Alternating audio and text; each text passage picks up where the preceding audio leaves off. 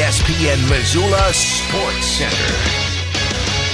Kola Bad Bear will explore her final year of eligibility elsewhere after all. Hello, I am Colter Nuanez. Bad Bear, a star women's basketball player out of Billings Senior who's been an All-Big Sky Conference selection the last 2 seasons at Montana State, talked throughout this last season like it would be her last. She celebrated Senior Day at MSU last month and wrote a farewell tribute that she posted on her social media after MSU's season came to an abrupt end in the Bobcats' first game of the conference tournament. On Tuesday, Bad Bear made another announcement letting the world know that she'll go a different direction. Instead of retiring, Bad Bear will use her final year of eligibility elsewhere. She announced that she will enter the NCAA transfer portal with 1 year remaining. Bad Bear, a proud representative of the Crow Nation and an icon to Native peoples across Montana, averaged 10 points and 6 rebounds per game last season as Montana State won its second regular season Big Sky Conference championship of Bad Bear and her classmates' careers. Bad Bear joins Darian White and Grace Beasley as grad transfers leaving Montana State with more eligibility. MSU junior Leah Beatty, the Big Sky's top reserve last season, is also into the portal.